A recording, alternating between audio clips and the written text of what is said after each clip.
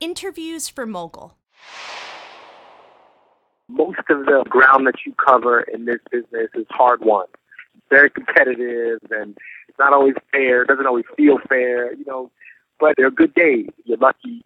There's some good fortune that you run into as well. And so when those moments happen, when you are presented with, somebody's like, hey, I'm going to give you a shot on this thing. I'm going to give you an opportunity here. Here's a line or two. Here's a scene or two in my TV show. You have to knock those things out of the park. You hope that you're prepared for them, because what you turn that into is up to you. This is Jessica Lips. Thank you for listening. We'll see you next time.